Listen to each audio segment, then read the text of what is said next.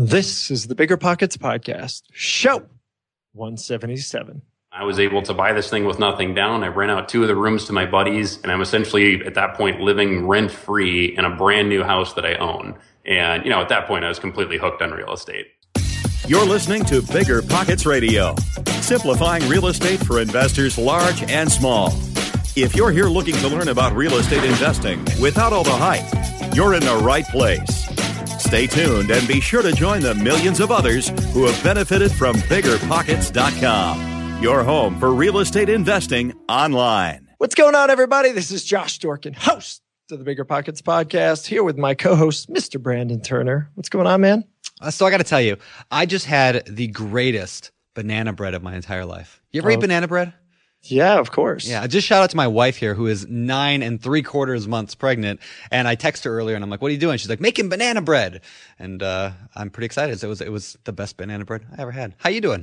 I'm good. I don't Not know as good why as me. you're forcing your wife to make banana bread when she's like a week from delivering a child. I don't know. Maybe that's what you do. That's what I do. Is I make her stay in the kitchen and cook Sorry, Heather. banana bread. but the next time you make some, you better send me some. Yeah, she listens to pretty much every show now. So that's her. Now she knows she'll send you some banana bread. That would be amazing. That would make my entire hour. Well, you know what would make my entire hour? What's that? Getting on with the interview. Oh, okay. Wow. I'm in a feisty mood today. Come on. Apparently.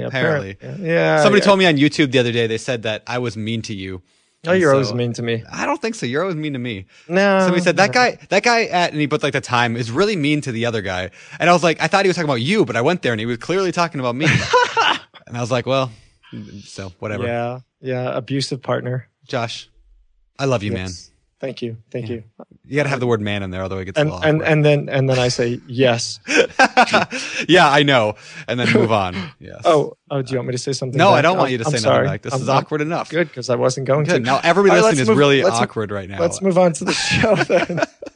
So we got a cool show today. Definitely a topic that we haven't dug in too much on. Today we talk about the BRRRR strategy, buy, rent, refinance, rehab, refinance, and repeat. Yeah, it's confusing. Those R's get confusing sometimes, but yeah, it's a cool show. And you know what I like best about today's show is that this guy got into real estate, got excited, did his first deal, and then struggled for the next bunch of years. Really, Yeah. It was like a 5-year period, I think, or so, where he was trying to do those next deals, and they just weren't happening for one reason or another.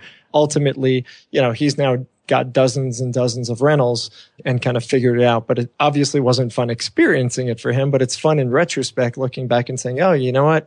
Yeah, I went through all these struggles. I experienced all this stuff, and, it's just part of the process. Yep.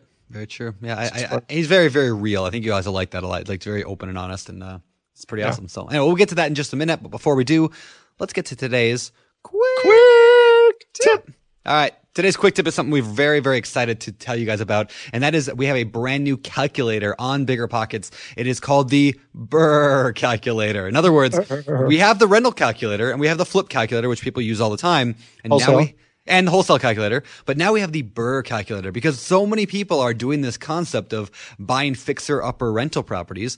And there wasn't a real good way to use. I mean, I don't know any calculator on earth, any program, software, whatever, that does what this thing does. So I'm pretty excited about it. You can check it out at biggerpockets.com/ I think Kelk is probably the easy way to get there. Biggerpockets.com/Kelk. And you'll see all the calculators there, including the BRRRR calculator. And of course, you have to be a pro member to get unlimited use, but everybody can go test it out. I think it's 5 times, play with it and check it out. So biggerpockets.com/Kelk. Remember when you had to pay to get a lead's phone number? It was like the dark ages until Deal Machine made skip tracing a thing of the past. Now, with your Deal Machine plan, you'll get unlimited access to phone numbers and contact information for no extra cost. That's right. Get high-quality, reliable information trusted by leading financial institutions, all fully compliant with the federal Do Not Call list. Explore over 150 data points, including age, gender, marital status, occupation, and a ton more. Trust me, This is the data you need for off-market deals. With new filters, people flags, and color-coded phone numbers, lead management just got a ton easier. Ready to step up your investing game? Sign up for a Deal Machine plan today and gain immediate access to this unlimited treasure trove of contact information and phone numbers. Just head to DealMachine.com/BP. Transform your lead generation and deal-making strategies with Deal Machine. Sign up today and start exploring the unlimited possibilities at DealMachine.com/BP. Passive income without the property headache? It's possible.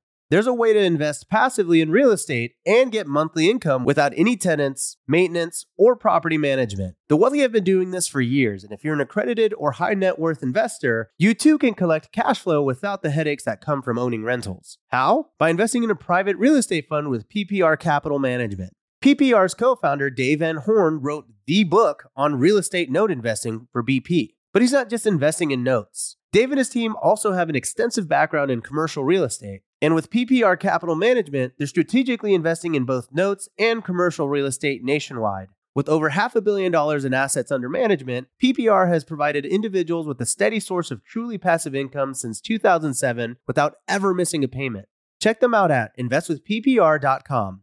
Again, if you're looking to get monthly passive income from an experienced team with a strong track record, go to investwithppr.com today. This show is sponsored by Airbnb. Did you know that I turned one of my first homes into an Airbnb? It's true. And it even helped me get the extra income I needed to launch my real estate career. So if you want to try your hand at making even more income with your property, Airbnb is the place to be. Your home might be worth more than you think. Find out how much at airbnb.com/host. All right, guys. So this is show 177 of the Bigger Pockets podcast, and you can check out the show notes at biggerpockets.com/show 177. Let's get to it. Today's guest, Ben Walhood. Ben is a real estate investor who's actually traveled all about the country, and as we had talked about, is really been focused on the BRRRR strategy. But he's also doing a few other things, doing some flipping and things like that. But today we really dig in on this BRRRR. So let's bring him in. Let's get it going.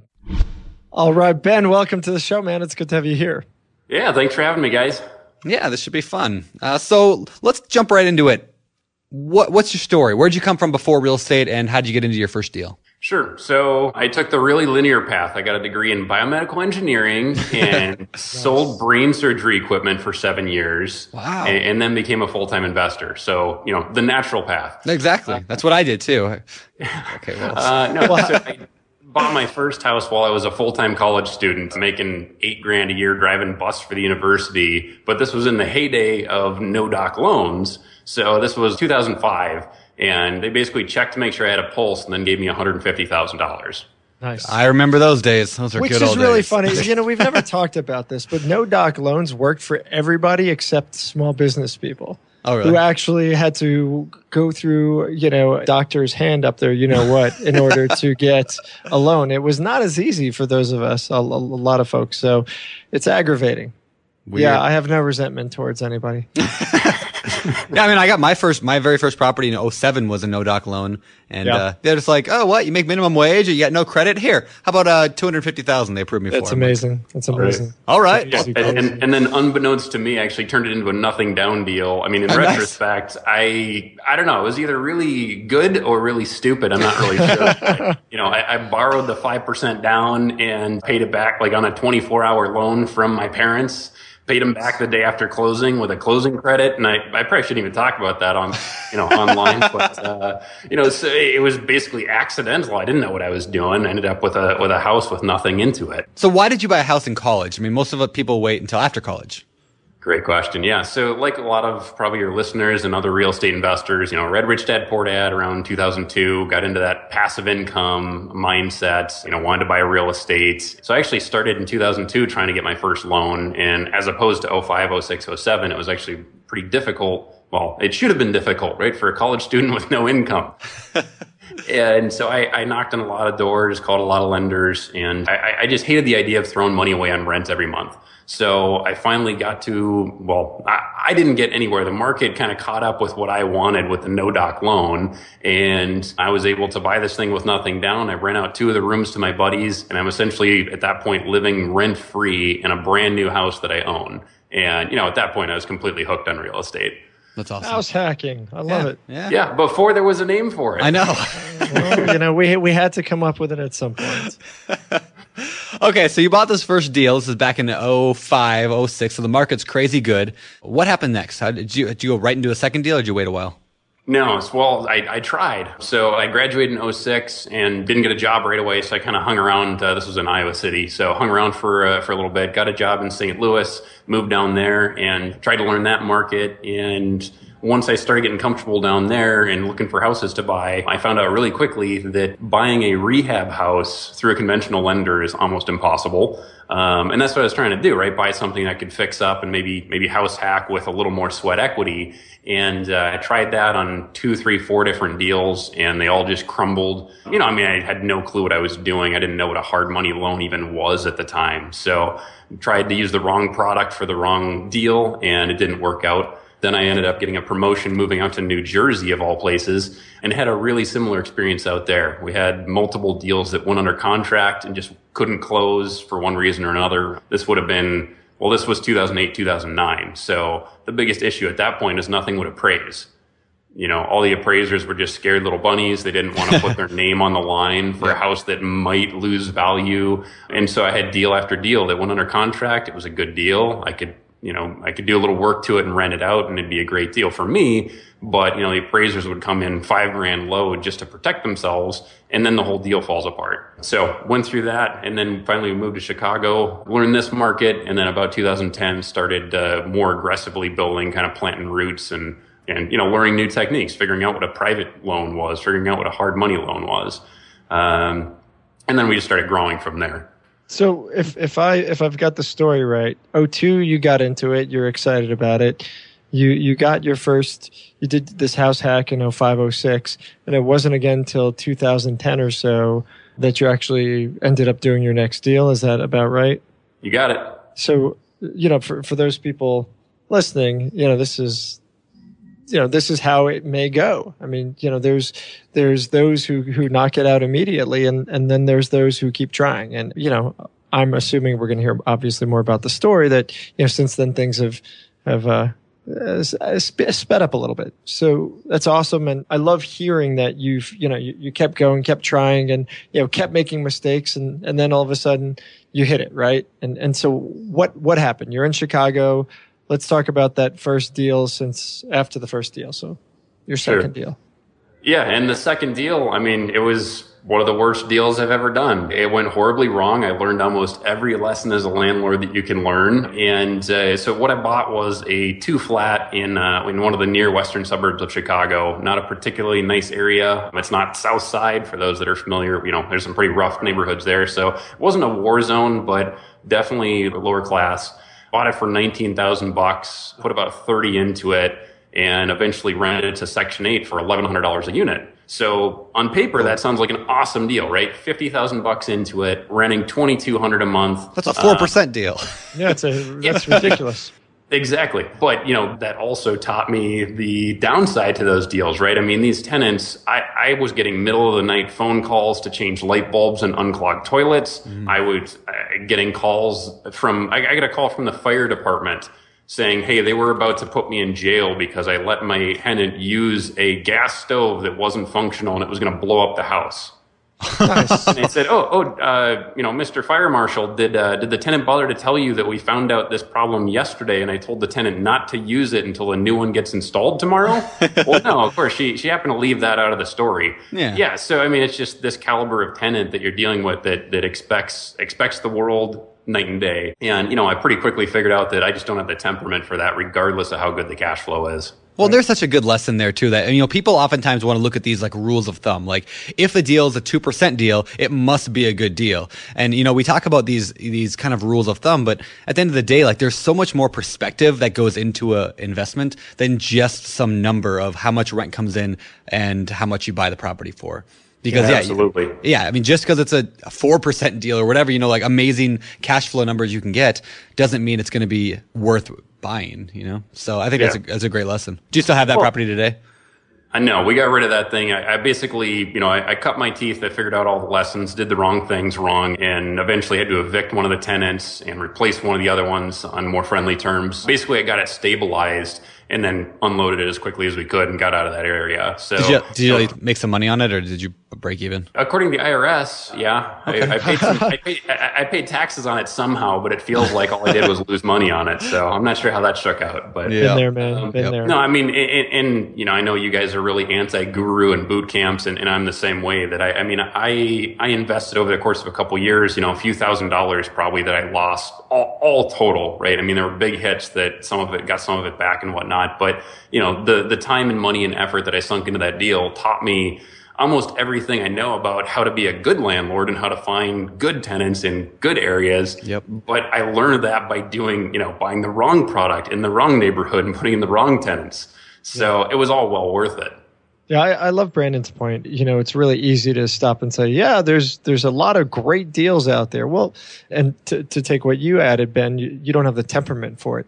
Not every type of real estate works for every type of person. And I discovered the exact same thing because I started the exact same way as you did I'd say mine was closer to war zone, erring on more on the side of a war zone. And it was a nightmare. And that taught me so many things about what I didn't want and what I was, not willing to put up with, making those mistakes. And, for some people it works great, but you know what? It's not worth the money. Not for me. It wasn't. I don't need the drama. I don't need the headaches. Even if I have the best property manager in the world, I'm still going to be dealing with turnover after turnover. You're not going to get the quality of tenants in those areas.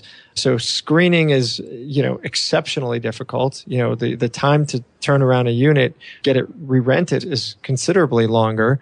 And, sure, when you get it rented, you can make a lot of money, but, there's usually a lot more headaches that go along with it. It's not as easy as it sounds.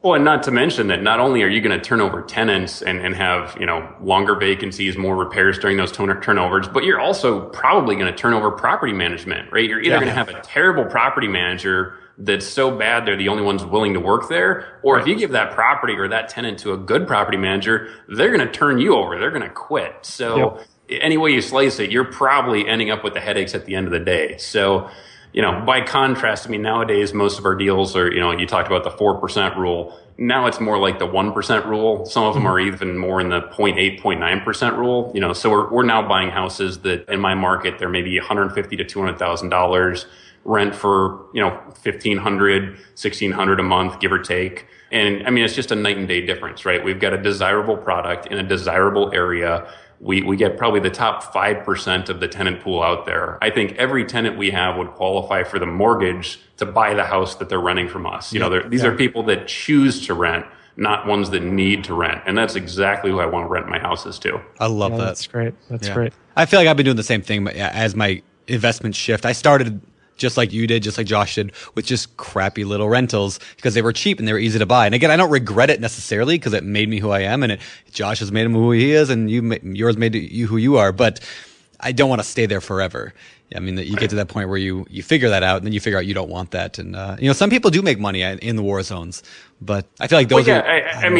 That's another totally different tangent too, though. That every strategy can work. Right. If you meet somebody that says, hey, only my strategy, this is the only way to make money in real estate. Well, guess what? They're selling you something. Yep. Yes, they are. There's hundreds of strategies and any of them can work. Yep. Right. Not all of them work for all people. Right.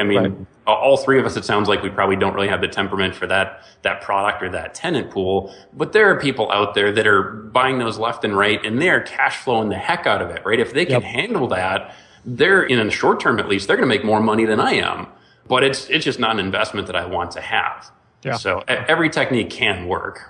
Right on. All right. So what came next, Ben? You got that second deal, this nightmare deal, and you said, I'm not going to let that stop me. I'm going to keep going. Or did you just, did you come close to leaving? What was the mental state from this property? Yeah, I mean, it depended on the day. I mean, it was just a complete roller coaster ride. I mean, one day it'd be, when I got the rent check, right, a couple $1,000s, and I pay out my $400 mortgage payment. Those days was great. I wanted to go buy 10 more, and then the phone rings an hour later, and tenants, screaming at me about something crazy, and the roller coaster goes back down. So anyway, once that property was kind of getting stabilized, we bought a couple more single families, again, in the further western suburbs, the more desirable areas in my market. And in those, kind of learned a few more things. I bought some of the houses that were in okay condition, this maybe B minus, C plus type of condition of the property. And we found the equivalent tenant. And so I was kind of just working my way up the ladder. And then by deals 5 and 6, it was more like a B plus property and getting B plus A minus tenants. And, after you manage each of those tenants for a year or two, you figure out pretty quickly which ones you want to deal with. Yep. So I actually ended up branching into Phoenix of all places, so that makes a lot of sense, right? You learn your market well enough to do 2 whole deals and go completely across the country. But the timing was really the issue. So this would have been about 2011. So while I'm stabilizing that first property, my parents call me up and say, hey, we're buying a retirement home in Phoenix. We're going to snowbird down there. And I said, well, what'd you buy? I said, we're buying this three bedroom house for $50,000. I'm like, there's no way you're buying houses that cheap in a nice area. And they were just adamant that these good deals were down there. So I get on a plane, I fly down to Phoenix, and here are these houses in these cookie cutter neighborhoods they're 5 years old. They're 3-bed, 2-bath, 1,200 square feet, vaulted ceilings, like the epitome of the perfect bread and butter rental house. And these things they still look almost brand new, and they're selling for $60,000. Nice. Now, in some people's market, that's an expensive house. For me, that's completely on fire sale. And even just comparable to their market, a few years earlier, you couldn't buy the land for that kind of money. So we bought up just a couple of those houses. If I had the means, I probably would have bought a couple hundred. And one of those went from I bought it for $58,000 in 2011, and I sold it last year for $152,000. Whoa. And it was leveraged too. So not to brag, that's the best deal we've ever done to date on a, buy the rental and hold on to it. And that was just a really good coincidence, I guess. We got into the market right at the bottom and, saw the quick pop, and, that's not going to happen every day, but it only happened because we were in the game. Yeah. Yeah. Well, I like that. Yeah, we talk about that though. I mean, we've got tens of thousands of people listening to this show, and not to make you nervous or anything. We're all listening to you intently, but being in the game, you went for years where you weren't in the game and you were struggling to get into the game, which is a hell of a lot better than lots and lots of people who never even try, who just, perseverate, get nervous that they're not ready, that let fear stop them. But what is so important about being in the game? You made the first deal sounded okay. The second deal, then it got better and better. But talk about that a little bit. So if you're not buying property, then you're definitely not buying the perfect property, right? So without me buying that first property, I would have no idea what a good property was, what a good neighborhood was, what a good tenant was, right? I had to try and fail before I could figure out what success looked like, right? Because you can read a book and hear most of the guys that write these books, they're going to tell you all their success stories, right? They wouldn't have started with that deal I mentioned. They would have gone straight to the Phoenix thing that made, 1,000% return and tell you how great they are. But the reality is somewhere before that, they made mistakes and they bought the wrong thing and they invested in the wrong places. You can't have one without the other, right? If somebody says that, hey, I just went out in my first 10 deals, all 10 of them were slam dunks and they went perfectly, either they're lying or I want to know, where their crystal ball is. Yeah. Because the reality is you have to go out and make mistakes and fail and get back up again. And that's how you learn to find the right thing. I mean, yeah, I got lucky for sure. But what's the acronym for luck? It's laboring under correct knowledge, right? And so I could see that there was opportunity in this market. I was really confident that Phoenix probably wasn't just going to close the doors and go off the map, right? That it was eventually going to come back. Now, I wasn't looking for a particular time horizon. I wasn't saying, hey, I'm going to buy this house because it's going to double in value next year. It was, no, it cash flows today and it's going to come back to being worth, $150,000, $200,000 at some point I don't know when that point is, but I know it's going to happen, right? Because that Phoenix market isn't just going to give up and go away. So, we bought something that cash flowed that we could then hold on to for as long as we needed until property values came back up to what they had the potential to be. Hey, Ben, let me argue that point against you, just for fun. Please do. I think the folks who bought a house in 1950, 1960 in Detroit said the same thing.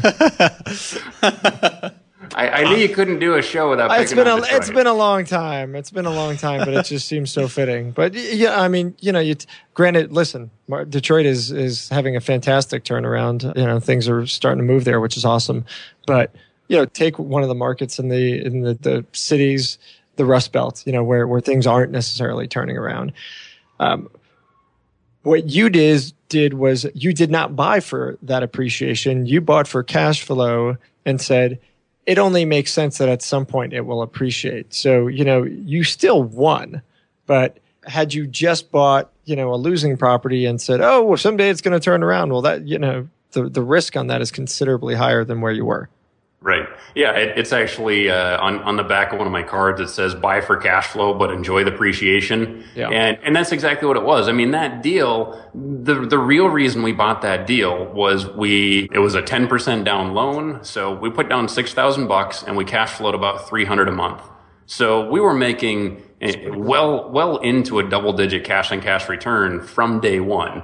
And if that house never went up in value, if it was still worth $60,000 today, it would still be a good investment in my book. Yeah. I would still be happy I held it.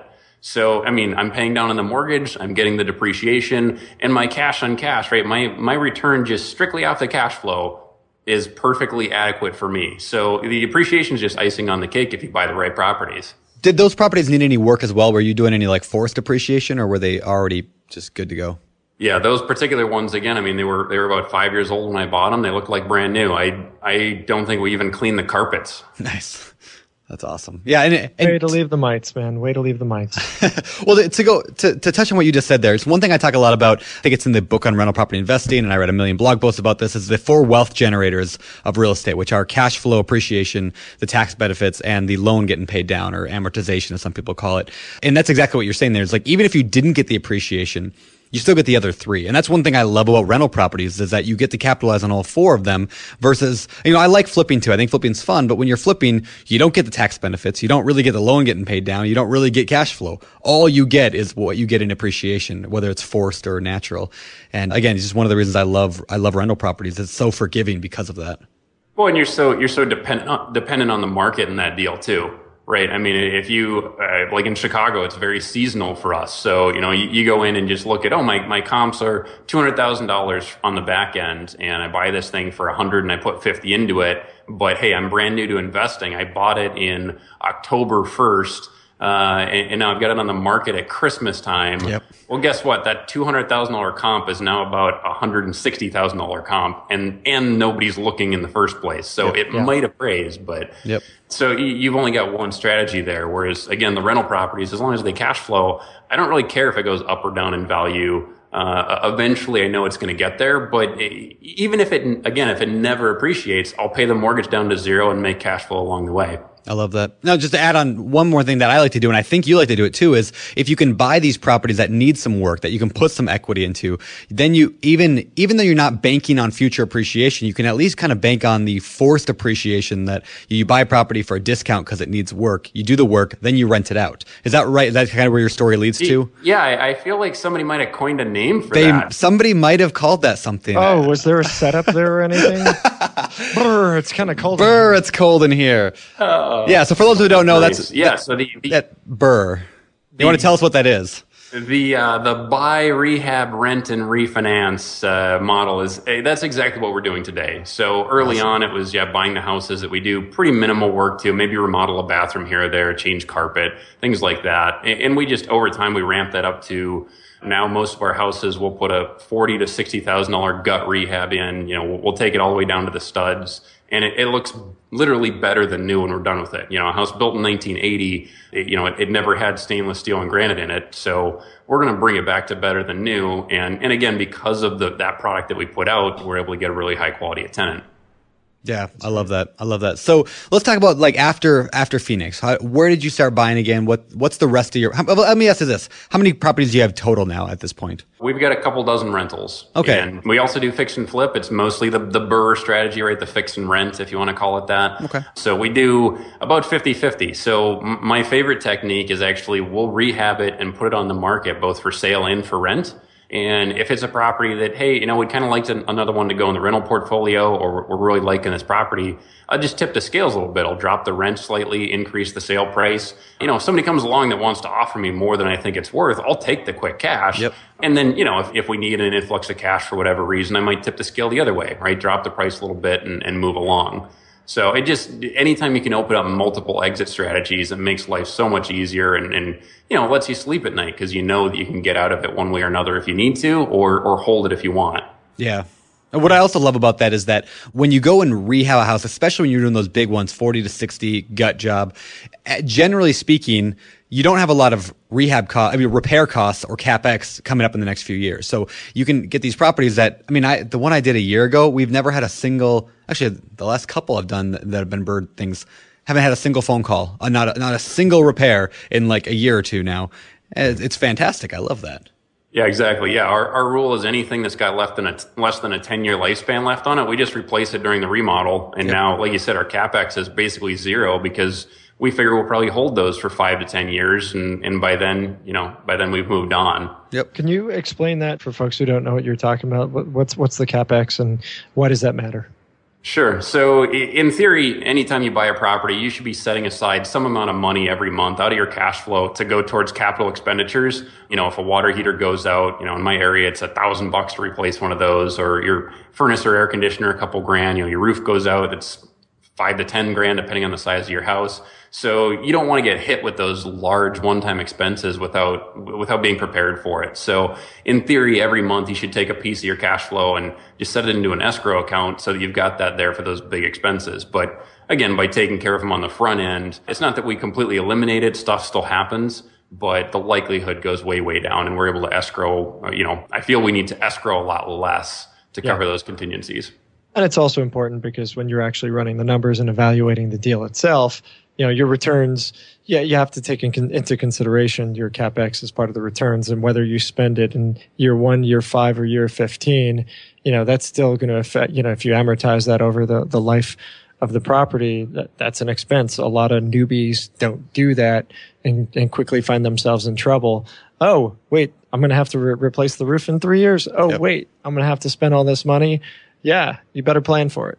Yeah. Yeah. But another thing I know you guys have a lot of newbies that listen to the show. We were all there at one point, and something I've recommended to some of them, it's not a profitable strategy for me, but there are those various insurance companies out there that will insure, your mechanicals, your plumbing, and your electrical. And so, if it's your very first deal and you say, well, gee, I don't have $10,000 to set aside, I barely scraped together the money to buy this thing. Well, go pay $50 a month to one of these warranty companies. And now you can sleep at night. Again, it's not profitable in the long run, but in the short term, if it's your first deal and that's your biggest worry is, oh my gosh, what if the AC unit breaks, or, the fridge explodes in the middle of the night? What am I going to do? Well, that's easy and relatively cheap peace of mind. Yep. Yeah. I do think the problem is for a lot of people, thank God there's bigger pockets, but that isn't a worry. And it isn't a worry because they don't know it should be a worry. And obviously, that's why we do this, and that's why we talk about these things, so that it could be front and center for people.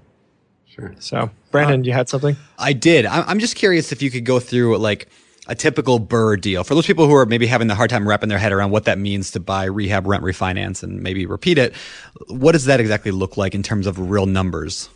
Sure. Yeah, I'll use the one that we just finished. The tenant just moved in on Sunday, actually. So we bought this. In fact, it was an MLS deal. I know those are pretty rare these days, but we got a good bargain. We bought it for $68,000. Where was that at? This was in western suburbs of Chicago. Okay. So, lower middle class neighborhood. So bought it for 68, went a little over budget. We put about 55,000 into it. Right. Okay. So $130,000. It's worth about 150. So we don't have a ton of equity in there, right? This wasn't a flip, but that wasn't really the intention of this one.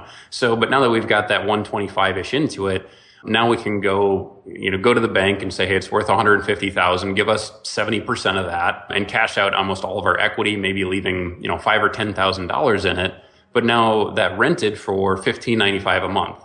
So, after the mortgage, principal, interest, taxes, insurance, and maybe a little CapEx, setting aside something for vacancies, maintenance, property management, all that good diligence stuff, we're still clearing, call it $500 a month on ultimately a $10,000 investment on the high end, right? Yep. So what is that? $6,000 a year on a $10,000 investment. Yeah. I'm pretty happy with that. We're relatively secured, right? I've got 30% equity. So even if there's a little market volatility, which I don't expect, but we're protected on the downside a little bit. And to me, that's a deal that I will just do that every single day of the week. Yep. It's safe. It's as secure as you're going to get in an investment, and it makes good money.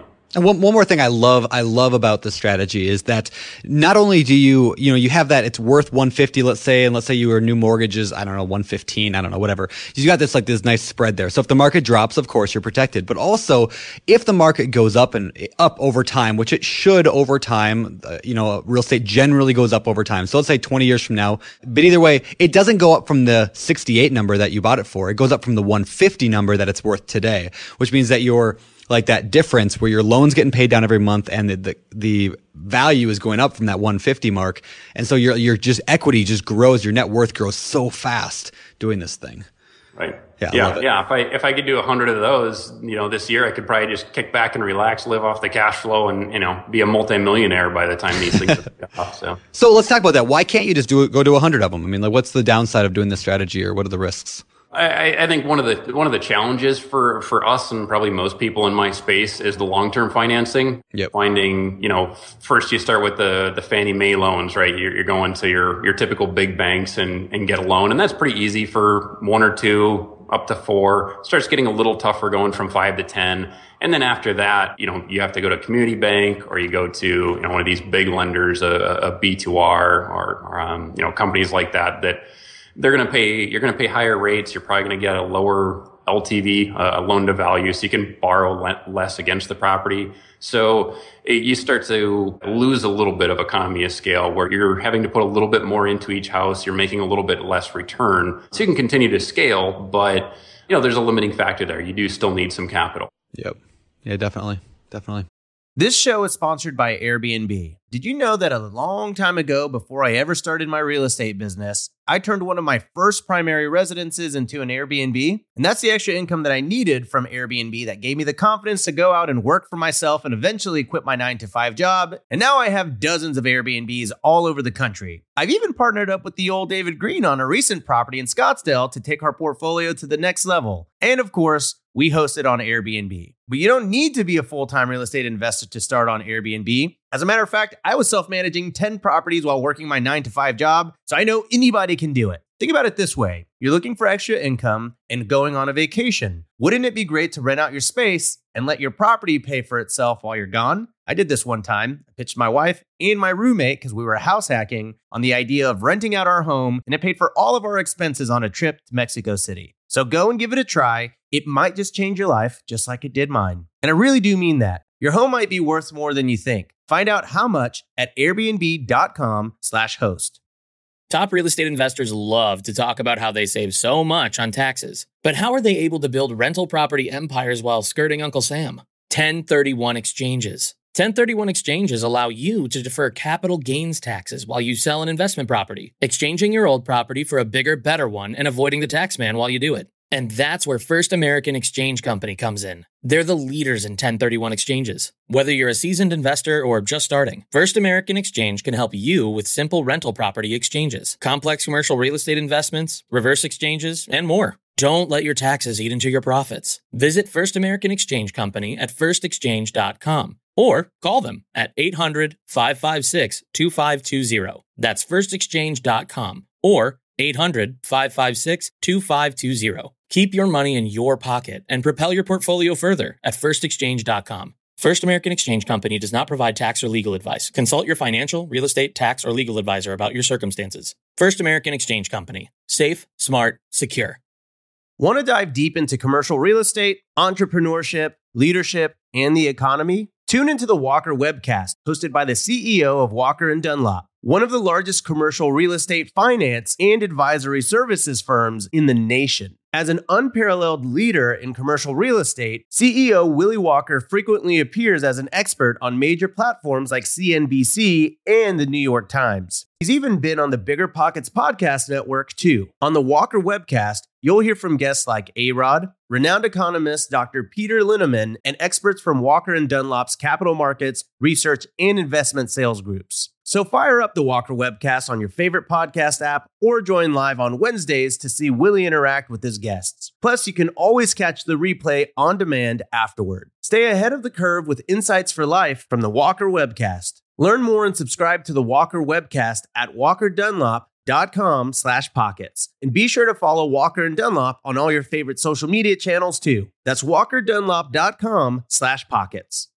You're trying to close on your next rental, so why is your insurance company dragging its feet? With long lead times and never-ending paper forms, it's no wonder it takes forever to finally get a policy. Modern investors deserve better. They deserve Steadily.com. At Steadily.com, you'll get fast, affordable landlord insurance available online 24/7 in just a few clicks. You can even get next-day coverage, which takes just minutes, by the way, to obtain. And you can do it all from your phone. Steadily was founded by landlords who created insurance products tailored to the unique needs of this industry. It's their sole focus, and that's why landlords nationwide consistently rate them 4.8 out of 5 stars. So whether you've got a single-family, short-term, or multifamily portfolio, Steadily.com can secure the best coverage at the best price to protect your properties. Discover how Steadily can save you both time and money on your rental property insurance. Visit Steadily.com for a commitment-free quote tailored to your needs today. So what about short-term financing? What are you doing for the initial? When you buy the property, when you first do it, what do you do there? Sure. So I use a technique that people are kind of starting to hear a lot of. I use crowdfunding. Really? Yeah. So in fact, I think that the day that you said on your podcast that nobody's ever been on using crowdfunding, that's when I decided I better submit my request. So, that's awesome. Nice. So how does that work, and what exactly are you using the crowdfunding for? Sure. So the way that crowdfunding works is, this concept's been around for years and years, right? If anybody ever used Prosper or Lending Club, back in 2005, I think they came around, where everybody pools a little bit of money and is able to give a big loan. So that same concept, fast forward 10 years, and now they're using it in real estate. So this deal I just mentioned, right, where we bought it for $68,000, we did this rehab. We borrowed most of that money from a platform that, we submit the deal to underwriting. They make sure it's a legitimate deal, that we're going to make some money. And then they send that out to their investors. They post it online, and investors in their case can put in as little as $5,000 to buy into a piece of that deal. So I might have had, let's say, 20 investors that each put in $5,000, and now I get a $100,000 loan. That's so cool. The actual platform, they're not really lending any money themselves. They're kind of working as a middleman. But by doing that, some people use the phrase they're democratizing investing or borrowing. So they can be comparable or even a little cheaper than your local hard money lender. And once just like a hard money lender, once you've done a few deals with them, it becomes a lot easier to get each deal funded. That's cool. So do you mind sharing, or are you able to share what company you used or who you used? Yeah, I don't mind at all. Realty Shares. Okay. Actually one of your sponsors. There you go. It's funny. When I went full time, which was right at the beginning of 2014, I called up the CEO of Realty Shares because he was still the guy answering the phone, and they had kind of just started. And I remember it would be me calling him and saying, "Hey, I just put 123 Main Street under contract. Here's what I'm going to do to it. Here's what it's going to be worth." He would underwrite the deal and send me over the loan. And, fast forward 2 years, now they have 50 some people working there, and, it's this giant operation lending millions of dollars. So I'm really happy that it took off for them, and it was just perfect timing for me. That's awesome. Nice. Yeah, I'm glad to have somebody on here who's done that. Yeah, it's great. How fast are you generally getting that money? So you find a property, submit it to the platform. How quick is the turnaround in actually getting the cash? Yeah, typically from when I first send the deal to when we get to closing, about a week. So usually the money can get there quicker than the seller is ready to bring us clean title. Wow. No, and maybe you meant this, but I'm saying you literally submit deal to platform, you get funded, and you the investors all put in, and you get the cash within a week. Yes, sir. There you go. Wow. That's fast. And, Yeah, I feel like it used to be and- months, like back in the day when they first started. Right. Yeah. Well, and the little nuance that a lot of people probably don't know is that once you've funded a few deals on these platforms, and I'm sure it's true of most of them, that they can start pre-funding deals. So, again, my $100,000 loan, I bring it to them and they say, okay, this is the 20th deal we've done with this guy. We'll go ahead and lend the $100,000 so that we can keep it moving quickly and get him to closing. And then we'll go borrow the $100,000 from the investors in the platform. So there's some of that going on that a lot of people aren't aware of. On your first few deals, they don't want to take that risk. But, after you've consistently performed, that's what allows them to move so quickly and being able to offer up that product. Yeah, that's awesome. Are you able to share kind of what typical interest rates and points are on those kind of deals? Yeah, it's pretty comparable to your local hard money guy. So they're 10 to 12% and 2 or 3 points. Okay. I know my first hard money guy was 10% and 10 points. That was a lot of points. Yeah, like he was spendy. Glad I don't pay that anymore. I'm really curious to see these platforms are just coming out of the woodworks. And for those of you that don't know, I think just earlier this week, they opened up, I'm no expert on this stuff, but Title III, I think it's called, right, where non-accredited investors can go on these platforms. So, there's these laws are changing, almost every day, and these platforms are popping up. So, do your diligence. There's a lot of them out there. Not all of them are going to be sticking around forever, I have a feeling. But there's a lot more opportunity to go for that kind of non-conventional borrowing method. Yeah. I there's dozens of them, and I definitively don't expect the vast majority of them to be around in a few years. But we'll see how it goes. We'll see how letting grandma invest in deals vets out. But cool. And I suppose in defense of realty shares, to my knowledge, they're still only doing accredited. I'm not. I'm not talking about anyone in particular, but I think Pandora's box might have just been opened. We'll see how it goes. Yeah. There might be a reason that hasn't been allowed since 1933, right? Yeah, there might be a reason. How long a term do you have then to pay them back? So we've done both 6 and 12-month terms. I prefer to go for the 12-month because, again, with liking to do the BRRRR strategy, I like having options where we can put the tenant in, and sometimes we need to season the property for a little bit. Meaning keep the tenant in there and show it cash flows before we can take it to the bank and get the cash out refi. Yeah. See, I know that most banks, it used to be 6 months. Now some of them are doing 12. And they want that seasoning period between when you buy a property and when you refinance it. And I've run into that problem before where I was told 6 months. I waited 6 months, applied for it, went through the whole process. A week before closing, they're like, oh, actually, we just changed. Now we're 12 months. And so like when I do a BRRRR, I actually like to go 14. I don't know if not a lot of lenders like to do 14 months, but I like that because it gives me that 2 extra months just in case I have to go 12. I can get that. On that same note, that's any of my private lenders, the friends and family pool, that sort of thing. I do a 13-month note with all of them for the exact same reason.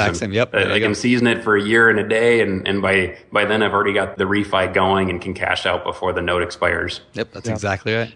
And this lending that you're doing through the crowdfunding, it works. But if you're going to hold on to this and if you can't refi, it doesn't work. I mean, where are you going to get the cash to pay it back? So, for those people who are sitting, listening, being like, oh, I'm going to use this for X, Y, and Z, you better know what you're doing. You better be sure that you're going to be able to pay that out in 6 to 12 months. So you have to, the type of financing that you use has to match a strategy, and you better have backups. Better make sure that you can handle it. So, absolutely. Yeah. So last question I have about the BRRRR stuff, and then we'll move on. Would you have any just final tips for people who are listening to this going, man, that sounds really cool. I want to BRRRR a property. And what are your best tips for them to get started with that? Sure. So whether it's crowdfunding or hard money guys, to get the initial financing, you're going to have at least a couple of deals under your belt. So you guys have talked about it tremendously on the show and on the website that, start with friends and family, pull the money together. There's so many creative strategies out there. So pull the money together, do your first couple of deals, and then bring it to, whether it's hard money or crowdfunding. So you can say, hey, here's my track record, right? I bought these couple of houses for X. I sold them for Y. I know what I'm doing. I know my market. And at that point, they'll be a lot more eager to lend to you. And then, on the backside, exactly what Josh said, that you really have to know what your back end strategy is and have at least one backup that, okay, I've already talked to my lender before I even went into this deal that my local, XYZ bank is willing to give me a mortgage on this. I'm pre-qualified. So once I've bought it and fixed it up and rented it out, I know I can get financing from them. And hey, if all else fails, I've got a rich uncle that'll lend me the $100,000 or have some sort of backup plan, right? Exactly what Josh said. Cool. There you go. Nice.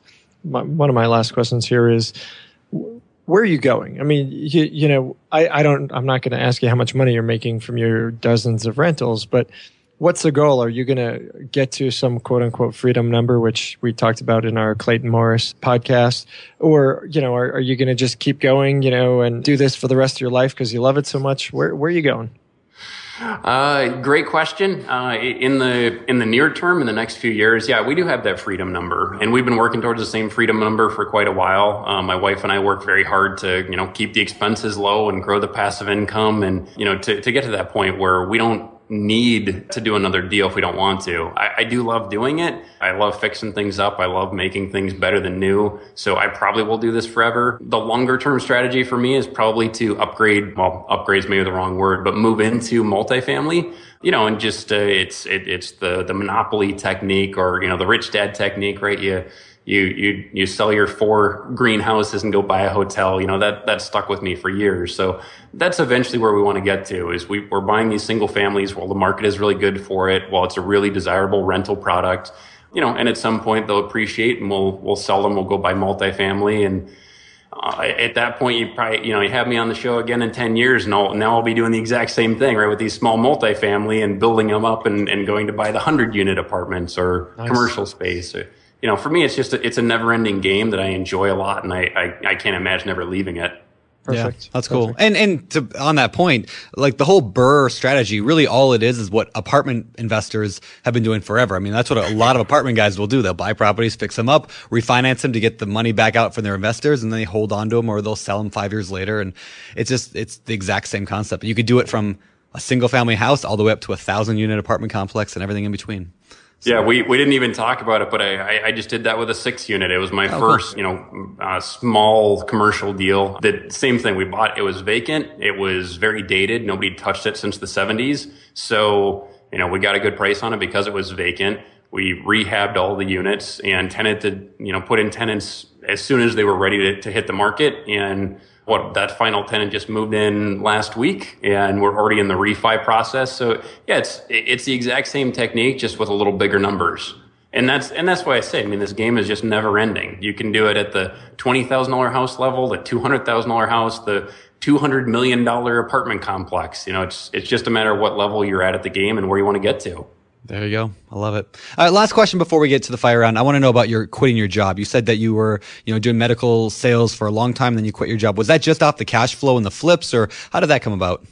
Sure. So it was a little bit of the cash flow from the rentals were helping support it. It was an incredibly stressful job. I was in brain surgery 3-4 days a week, dealing with life and death situations, on call 24/7. So, incredibly stressful job. And I kind of traded one stressful job for another some days. But no, real estate's where my passion was. I knew that's where I wanted to be long term. So I figured it made sense to jump in with both feet and run with it. So, that's why we still do some of the fix and flip. Basically covers the bills while we build up the portfolio to get to that freedom number. Very cool. Awesome. Cool. All right. Well, let's transition this thing, shift gears, and head over to the world famous fire round. It's time for the fire round.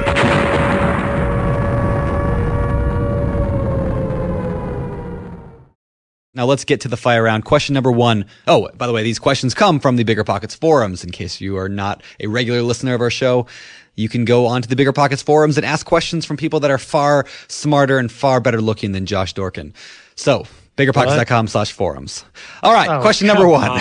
Really? Question number 1. Not cool, dude. Not cool. Question number 1. When doing a BRRRR deal, does it make much of a difference what bank a person goes to get the refinance, or do all banks pretty much do the same thing? It really depends on how many deals you've done. If you're talking about your first deal, they're all going to be almost exactly the same. The rate might be slightly different, but if you're doing, up to deal number 4, any bank is probably going to give you the exact same terms. Awesome. Cool. All right. Question number 2, using the BRRRR strategy. If you were to go and refi, let's say with a portfolio lender, what type of loan is it? Is it a mortgage or a commercial loan? So generally, if you're going with a portfolio lender, you're getting a commercial loan. That means you're probably getting worse terms all the way around. You're probably getting a shorter amortization, right? They're spreading your payment over a shorter period of time, which effectively means you'll pay the loan off quicker, which is great news, but your payment's going to be higher, your cash flow is going to be less. You're also most likely going to have a balloon payment anywhere from 5 to 10 years, meaning that after, let's say it's a 5-year balloon, at that point, in theory, you may have to pay that entire mortgage off all at once. So, and then you're probably going to pay a higher interest rate than going to your local bank. So they're the right tool in some situations. And if you've already used up your local banks or your conventional financing, it may be the only way to go. But just be aware that it's probably not going to be as cheap of a loan to get. Yep. Nice. Cool. All right. Number 3, when someone is doing a fix and flip, what are the options I have if it doesn't sell? Yeah, great question. So, and I would encourage everybody to always go in with at least 2 exit strategies. So, I mean, as you've heard, clearly I like the strategy of putting it on the market both for sale and for rent. Mm-hmm. That way, if I find a good tenant, I'll go ahead and hold on to it and rent it out to them. If I get a good offer on the sale price, I'll sell it. You could also go the lease to own route. You might be able to sell or finance if you have the means to carry the property for a little bit. There's a lot of different techniques. It's good to have at least 2 going in, or else it's kind of a dangerous proposition. Yep. I like it. All right, last question. If you have a rental in a different state, do you need to hire a property manager? Is that what you're doing with your properties down in Phoenix? Yes and no. So I've got the properties in Phoenix that I do use a local professional property manager for. It's far enough away that I kind of feel the need to do that. I also have that rental that I bought in Iowa, back in college. I still hold that today. So I've managed that myself for the last 10 years. And it's all about putting in the right people and putting some terms in your lease. Putting in that they're responsible for repairs up to X number of dollars, or that you'll reimburse them, if they need to go change a light bulb, you'll give them the dollar back if they take care of that themselves. So you absolutely can manage from afar, but just know that you could get caught in a situation where they may not be caring for the property in the way that you expect if you can't go at least drive by it once in a while. Right on. Cool. All right. Let's close this thing up with the world famous Famous Four. All right, the Famous Four. These questions are asked of every guest every week, and I know you listen to the show, so you know what's coming. Number 1, what is your favorite real estate-related book? So I really struggled prepping for the Famous Four because I'm the librarian of my local RIA. Nice. And I love to read. I'm responsible for hundreds of books on real estate. I mean, narrowing it down was really tough for me. And I really wanted an original answer for you too. So first, let me give a quick shout out and additional vote for Investing in Real Estate by Gary Eldred. Okay. I think that's a great, in-depth book. Yep. But I gave it a lot of thought, and I came up with the book on rental property investing by Brandon Turner. Wow. And not just to kiss up. Wow. I picked that book. I actually just read it a couple weeks ago, and I think that for newbies, it did a great job of covering all the bases and giving really updated information on, the options available to people. So many of these books that came out in 2007 that, talk about, just go get a no-doc loan for 110% financing. That's kind of useless these days. So I appreciated it. It was real, and it covered, most of the realistic options for new people. So I think it's a good place to start. Thank you. Nice. That's my new favorite guest right here. I was going to say, that you are the first person to. I think you might be the first person to say it. One of the books, so I love that. That's great. Yeah, eat that, Robert Kiyosaki. All right, favorite business book. So again, in an attempt to come up with a fresh one, clearly we got to give Kiyosaki credit, right? Rich Dad, Poor Dad, Cash Flow Quadrant. If this is your first time listening to the show or just getting into real estate, you have to go read those books. But, so for my original one, I picked Eat That Frog by Brian Tracy. Great book. Yeah, so great book on productivity and efficiency and, not just getting things done, but getting the right things done. Yeah. That's one of those books I feel like I should reread every year because Eat That Frog has so many tips in there. It's amazing. Yeah, love it. Absolutely. Right and I just finished, by the way, Cash Flow Quadrant for the second time. So, because I read it when I was younger, but I just reread it and it's still just as amazing as it was the first time. So, yeah, it's hell. Every time you reread these great books, your mind's in a different place and you take different info from it. So, yeah, I reread that stuff on at least once a year. I'll do Rich Dad, Poor Dad. Yep, me too. So, yep, I love it. Cool. Perfect. All right, what do you do for fun? So I have a wife and kids. I've got 2 under 2. Well, I guess I can't say it anymore. My son just turned 2 while I was down here in Miami for a conference. So spending time with the kids and the wife. We like to go out to the cabin, water ski. I like to go downhill skiing in the winter when I can, and take my motorcycle to the racetrack once in a while. That sounds fun. Good. Cool. All right, my final question of the day. What sets apart successful real estate investors from those who give up, fail, or never get started? I think the key is to take action every day and persevere. One of my favorite quotes is that everybody gets knocked down, winners get back up, and top winners get back up quicker. We're all going to have our ups and downs, but if every day, it's easy to take action and move forward when you're in a great mood, right? Everything's going your way, but on the day that you just got knocked down, that's the most critical day to get up and just do something, anything that moves you in the direction of your goals. And I mean, it's gonna bring you up. It's gonna increase your optimism, and it's gonna make you feel better in the short term. But it's also going to move you so much faster towards where you want to be in life. Cool, that's great. Right on. That's great. Well, let's close this out with where can people find out more about you? Where can they look you up? Sure. I'm happy to chat with people on Bigger Pockets, of course. I'm also on LinkedIn quite a bit. And they can also go to my website at goapexrenovations.com. Perfect. Cool. All right, Ben. Well, thank you so much for coming on the show. We really do appreciate it, and lots of luck to you going forward, building up that portfolio. Thanks for having me, guys. Yeah, thank you. Take it easy. All right, guys, that was Ben Walhood. Ben, thank you so much again for coming on. We do appreciate it. A lot of fun, man. I know you were excited to have somebody who focuses on BRRRR. Yeah. I like talking about the strategy because it is my favorite thing to do. I mean, almost everything I've done in one way has been a BRRRR. I mean, pretty much everything I've ever done, other than my flips, have all been BRRRRs. So it's fun to talk about. But just to throw this out there, I mean, we talked about this in the show, but I'll say it again.